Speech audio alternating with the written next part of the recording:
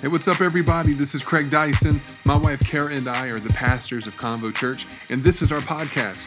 I wanted to thank you for joining us today. I hope this message inspires you, encourages you, and builds your faith. Enjoy the message.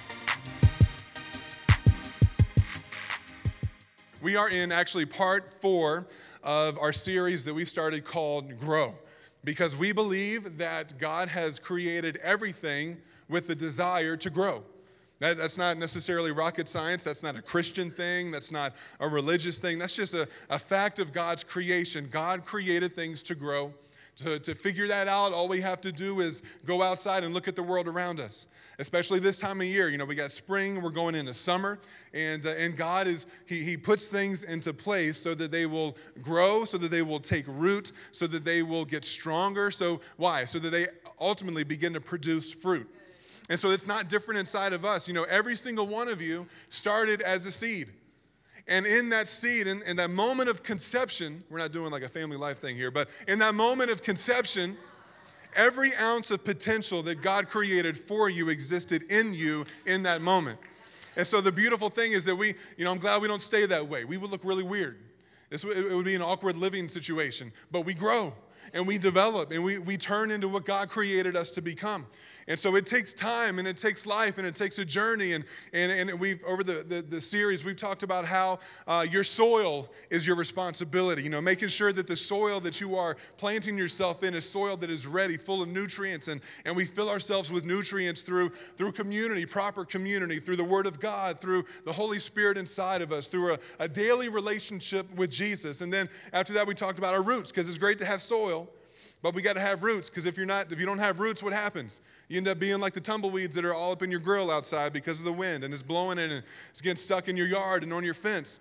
There's no roots, there's no nutrients, and eventually it still exists, but it's rolling around dead.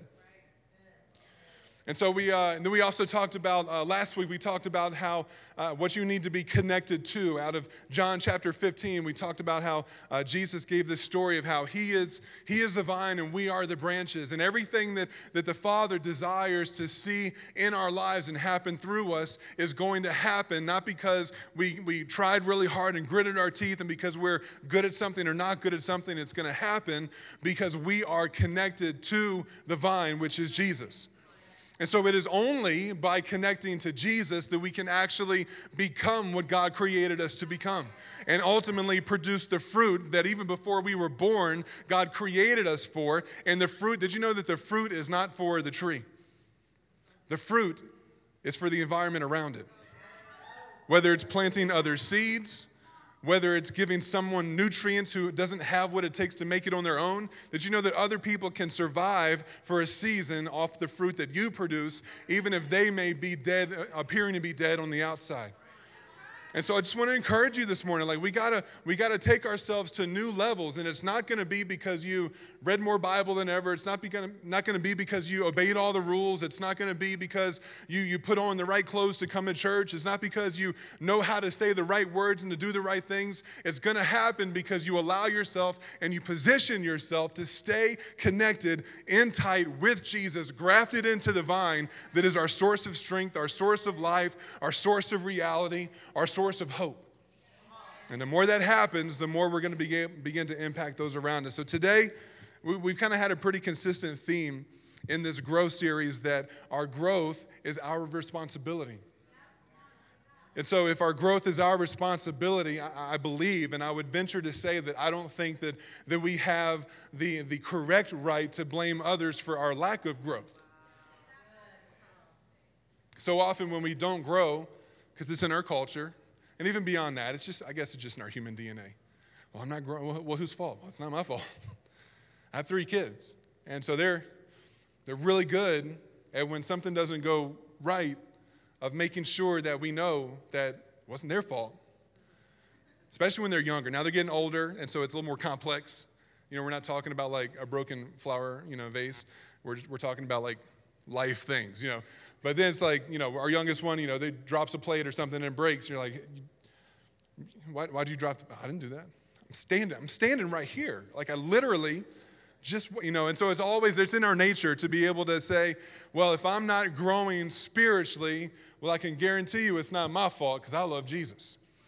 And so I'm not gonna go there too much today, but I want us to have that, because I was getting some groans, I was getting some, so I don't know if those were good amens or if that was, something manifesting, I don't know. But we just gotta, anywho, we're gonna go there in a different way. But I just wanna make sure that even when it comes to our growth, we have to understand is that we can't force the fruit, but we can force our steps to follow what God puts in front of us. Because you can be a branch that's connected to the vine, and then you're a branch and you just like, no fruit yet. Okay, hold on. That's not about that. It's about what you're connected to. I'm glad that wasn't on video, because that was not pretty. There were memes for days on that one right there. Okay, sorry. We got to stay connected so that God's life can flow through us. We're connected to God. It's not hard work to grow, but you got to do it God's way. All right, so today, let me read this verse to you just to kind of set the stage. This is in 2 Timothy 2:22, and from the ESV, is the English Standard Version. It says this: pursue righteousness, faith, love, and peace, along with those who call on the Lord from a pure heart. Along with those who call on the Lord from a pure heart. So again, today's Cru Sunday. We've established that. But on days like today, I always want to kind of maximize this moment, not just as a small group promotion, but to talk about the culture in our church of how important community actually really is. Community is a big deal. Today, my message, if you're taking notes, and I encourage you to get your notepad app out on your phone, or if you've got the journal, maybe we just need to make a bunch of like convo journals, and everybody has one and all that type of stuff. We've already given you, is that a vote? Is that what we're doing? Okay, just making noises. So today's message is my community. Who can guess what's coming next? My responsibility. My community, my responsibility. I'm going to give you a couple of one-liners here of things that I found that kind of connect to this thought of community. And for this first one, I saw it. I've heard it before. I couldn't find somebody to credit it to, so it's unknown. It says, you'll never soar with the eagles while you're running around with the turkeys. My son said, shouldn't it be chickens? Because technically turkeys can fly. I'm like, I don't know. It's an analogy. We don't eat eagles. I don't know. Anyway. Here's another one by one of my mentors, Pastor Jeannie Mayo. She says, show me your friends and I'll show you your future. Woo! That'll preach all by itself. Dr. Coretta Scott King, she says, the greatness of a community is most accurately measured by the compassionate actions of its members. I love that. A beautiful African proverb here, if you want to go quickly, go alone. But if you want to go far, then go together. And in one of mine here. Anyway, it says, you'll produce the fruit of the vine that you are connected to. And I think that's true. Everyone's going to produce fruit. Like, I get it. There's no, there's trees that don't. Okay, it's an analogy. But in life, everybody's going to produce fruit. The Bible says that we actually will produce good fruit or we'll produce bad fruit. So there's kind of the two options that we think of. But you'll produce the fruit of the vine that you're connected to. Psalm 92, this is from a few weeks back when we talked about roots. Psalm 92, 12 and 13, it says that the righteous shall flourish like a palm tree. He shall grow like a cedar in Lebanon. Those who are planted in the house of the Lord will flourish in the courts of our God. And the strength, we talked about this, the strength of the cedar is not only in the depth of its roots, but the cedar roots actually spread out horizontally and connect and intertwine with the root system of the trees around it. And it's not just cedars, it's other trees. They're just all connected in. And so there's a beautiful picture that the psalmist did on purpose to let us know that it's not just about your own roots going deep. It's not just about how much you know the word. It's not just about how educated you are spiritually. It's not just about your own individual relationship with God. It very much still has to do with those that you are connected to around you. It makes a big deal. Biblical Christ-following community, it connects you to the right kingdom. We're talking about the kingdom of God. It connects you to your purpose. It connects you to the mission of Christ, which in all reality, I don't know if to simplify your purpose, sometimes we get caught up. Like, what's my purpose? What am I supposed to do with my life? What's my calling? And sometimes God's just trying to open up your eyes and say, just look at what's right in front of you. You don't have to get complex. And yes, there are more specific things that you will do on your journey with the Lord that are very unique to what God's called you to. But at the end of the day, anyone who is alive can connect their purpose and their mission to the things that Jesus did. What did Jesus do? To simplify it, he did a lot. But to simplify it, he came to seek and to save that which was lost. And I would add a second line to that. He came to bring the realities of heaven, make them come alive here on earth. You're like, well, just in a broken, dark world, just how it is. It's going to get worse and worse. And so I just don't think that's true. Because if we're the light of the world and we begin to shine, the only way that darkness can get bigger when the light is getting brighter is if we cover up the lights so that they can't see the lights and the light can't impact the darkness. But John chapter 1 tells us that the light will shine in the darkness and the darkness cannot extinguish the light. And so that tells me that we have to do a better job of taking the covers off of our lights and allowing ourselves to shine more in our cities. Your community determines your trajectory. That's something that we've said a lot just in the culture of who we are as a church. Your community determines your trajectory. You can't do it on your own. You can't be what God created you to be on your own. You can try. You can have some semblance of success. You can have a very frustrated and limited relationship. Maybe you can do something fast, like that African proverb, but if you want to go far, you're going to need to do it with somebody else. You're going to need people, because the moments where you're going to be weak are the moments where you need people around you that will be strong. And since it's not just about us, the moments where we're strong, we need to look for those around us who are weak. And we need to help them. We need to help them back up. We need to restore those who fall. Because we're not creating a culture and a religion and an environment filled with perfect people. It's actually just the opposite. We are creating a place where the most unqualified, broken, messed up, worst sin resume ever, those are the people that we're trying to gather together so that they can encounter the reality of a grace-filled, loving, kind, merciful God who wants to not judge them and punish them in this life, but he wants to actually breathe purpose and breathe life into them so that they can discover something that in all reality changes the game. It changes everything. So I want us to kind of talk about in our own culture as a church, for Convo Church, and even to the bigger picture, I believe, of what God has called the church to be in our city and around the world, a handful of different things that define what community is. Community has kind of become this hashtag and buzzword. Like, oh, it's just, I just got community. Do you have community? Oh, you should have community. Everybody needs community. And I've got my work community. I've got my gym community. I've got my Pilates community, and I've got this community. I live in a community, and I have all these communities. And we're just like, who cares? Because community was actually meant to contribute something. Community was actually meant to be people who were gathered. I'm getting ahead of myself. Number one, community is unified. Community is unified.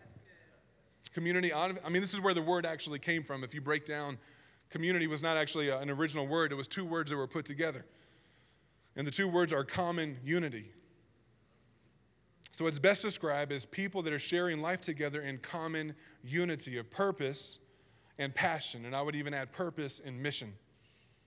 I love this one passage in Acts chapter 2, and Acts chapter 1 and 2 is fun because things begin to get crazy, and Jesus isn't there anymore. He's ascended back to the Father to prepare things for us and to also pray for you. Did you know that Jesus is in heaven praying for you, taking you and talking about you to the Father, and the things that you're going through that you even don't pray for, you don't know how to pray for, you need to know that Jesus is saying, hey, yeah, keep praying, but I just want you to know I got your back too.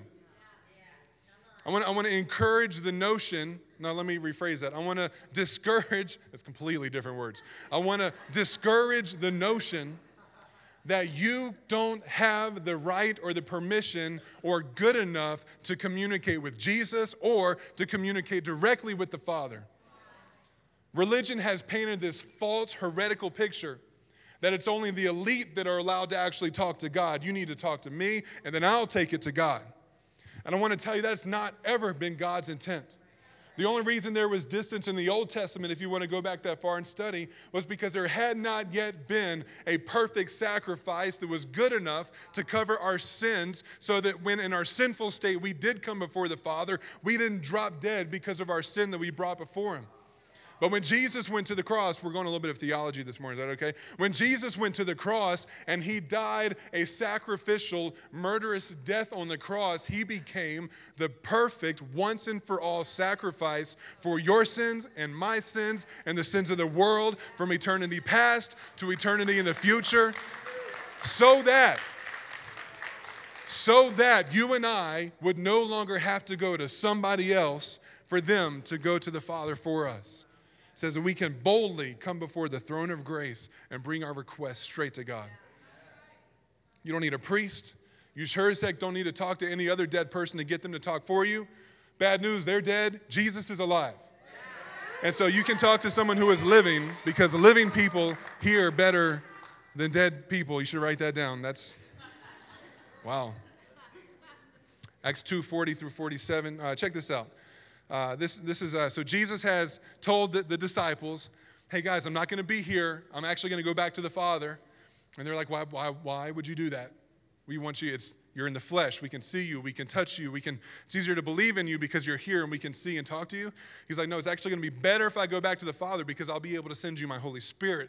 And it will be inside of all of you wherever you go.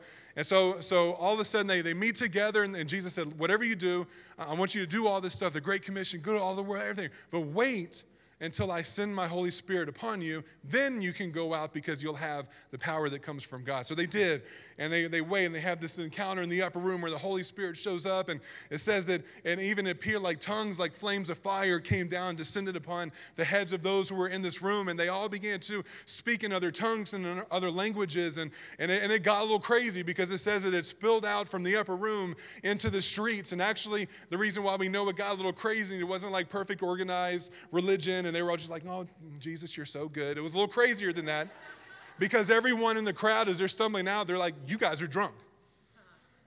And Peter, in all of his wisdom, his response was, that's not possible, because it's only 9 o'clock in the morning.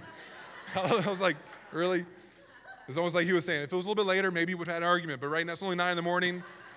Day drinking maybe, not morning drinking, okay? We're not that bad. Anyway, no. It says that Peter gets up and he begins to preach, and he begins to address the crowd.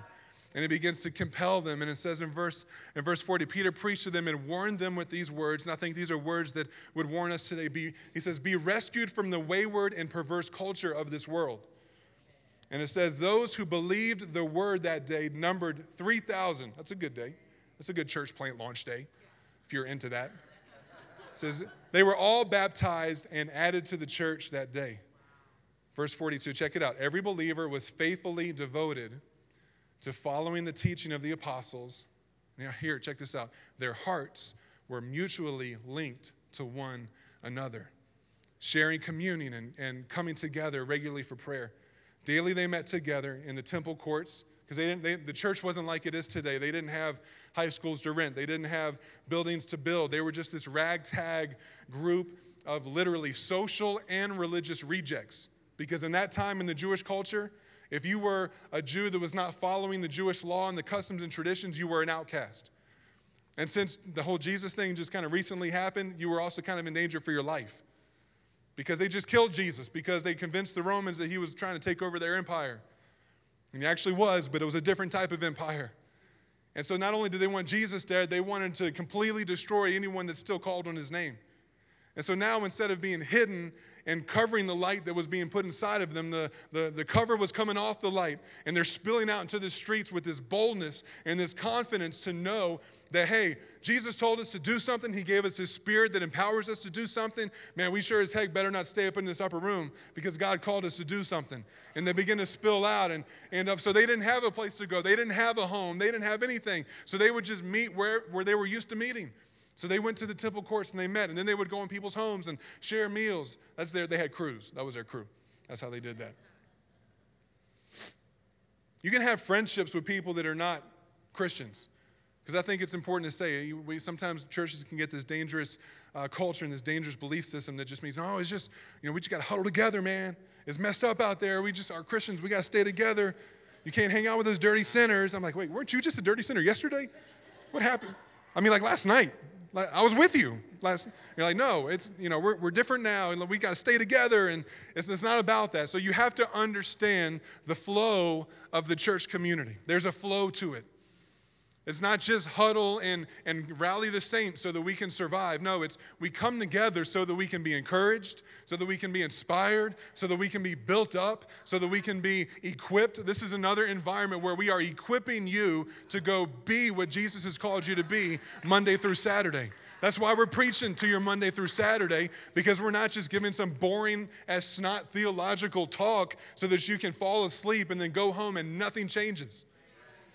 God wants to fill you with something that, yes, is going to change you, but will give you the power and the courage and the strength to go out and be a change for somebody else.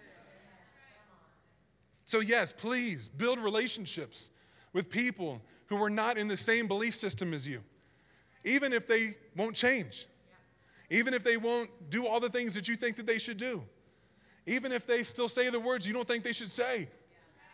Even if, I don't know, I can keep going with that. I'll stop.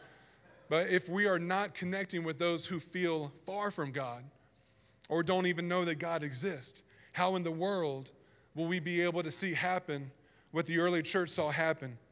It says at the very end, it says that they were continually filled with praises to God, enjoying the favor of all the people. And the Lord kept adding to their number daily those who were coming to life. I love that verbiage. Other translations say those who were being saved. Because when you get saved, you really are coming to life. So we need that connection with people who are not in the church world, who don't believe. And if you're here today and you don't believe, you need to know it's a safe place. No one's checking your membership card. No one's making you take a theological test before you walk through the doors to make sure that you actually qualify to be here. No, this is a place where you need to know that you deserve to know how much God loves you. And Convo Church exists to make sure that you know that. And we also want you to know that this is a place where you can belong even if you don't believe yet. We believe in what we believe. We think it's truth. We think it's life. We think it's hope. But we also think that our job is not to change anybody. God's got that covered. God wants to transform us. He wants to change me. He's still changing me. But what our job is to love you and to bring you to a place where you can be encouraged and inspired and built up. And we trust that not the judgment of God that's going to change you. The Bible actually teaches us that it's the kindness of God that will change you. And so the kindness is what? Demonstrated through who? His people. That's for somebody. Let's go to the next one. Number 2, community is diverse. I love this. This is so huge for my wife and I. We decided a long time ago that when it came to the church that God was putting in our hearts to build and to establish, it wasn't going to be a church filled with people that look like us and talk like us and acted like us. We wanted to reach the diversity of our city. And I've mentioned this before, and because this is something that's important to us, is that being a diverse church is not something that you do because you say it and it just magically happens. It's something that you have to wrestle with. It's something you have to be intentional about. And our church, I used to say our church should represent the diversity of our city. I actually want to change that. So I'm going to wipe that off the board, and I'm going to rewrite it and say I want our church to lead diversity for our city. I want our church to be the one who shows our city what diversity can be and can look like. The reality, and I grew up in the South, and it was different over there. I realize this is different, but here's the reality.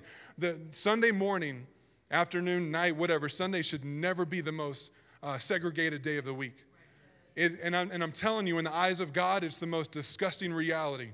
That all the beauty of what God created to be together is separated so that we can worship God with people that are just like us. There shouldn't be white churches. There shouldn't be, only white people and only black people and only Hispanic church and only Asian and only the Greeks and the Russians. And I'm throwing them in there because I've seen a couple of those too. But there is beauty in diversity. What is unique about us together is what will make us beautiful and effective in our city. It's like that in your workplace. It's like that in what you do activity-wise. It's like that in our communities for the most part. There's a lot of work to be done. But in the church, we should be leading the way. We should be leading the way. And I don't speak on that as I am an expert and we're doing everything perfectly. We've got room to grow, but that's our heart, that's our focus, and that's what we're going to wrestle with because we believe that God's desire is that the community of this church and all churches should be diverse. Number 3, community is deliberate. This is going to be a quick one, but it's deliberate. You're never just going to show up and we're just going to sprinkle pixie dust on everybody, and then all of a sudden you just magically transform and you magically have new best friends that you've never spoken to, and you come late so you can sit in I'm not talking about the people sitting in the the back. This is somewhere else. We're not talking about here. You're different. But in some place, I come late so I can sneak in, and I don't have to talk to nobody. And he said, amen, the worship team's going up. Time for me to leave. I'm going to get out of here. Because, and then later we're like, well, that church just isn't very friendly. That church isn't welcoming. They never talk to me. It's like, well, because you never talk to nobody. You never give you come in so that you don't have to talk. And we kind of make that hard because we have people all over the place. So we force it. You're like, you make me feel uncomfortable. I'm okay with that. With that type of discomfort, we will force. No, you have to be deliberate. Why? Because growth is whose responsibility? Relationships are whose responsibility?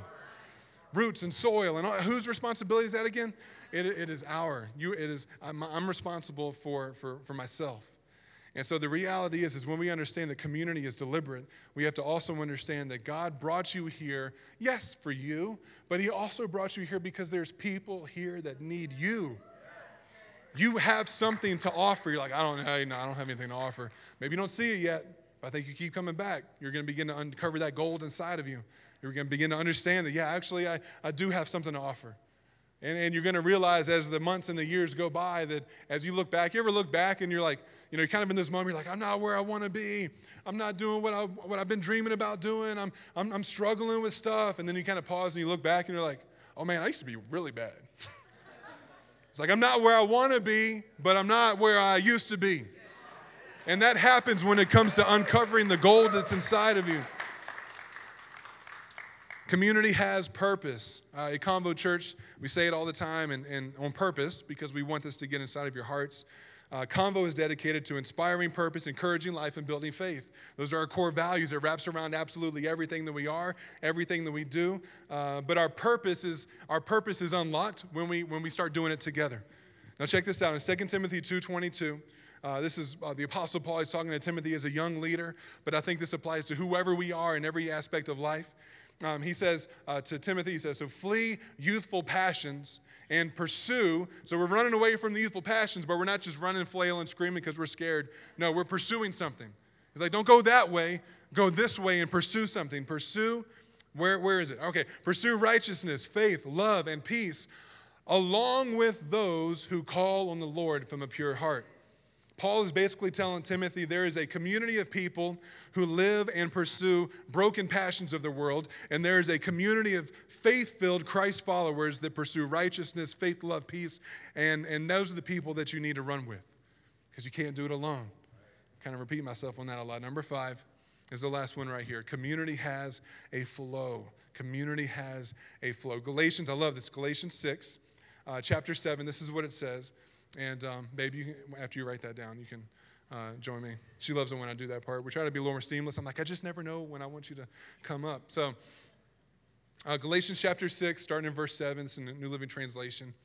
It says, don't be misled. You cannot mock the justice of God. You will always harvest what you plant. That's powerful. You will always harvest what you plant.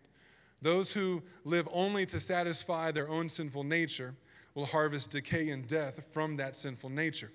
But those who live to please the Spirit, talking about the Spirit of God, will harvest everlasting life from the Spirit.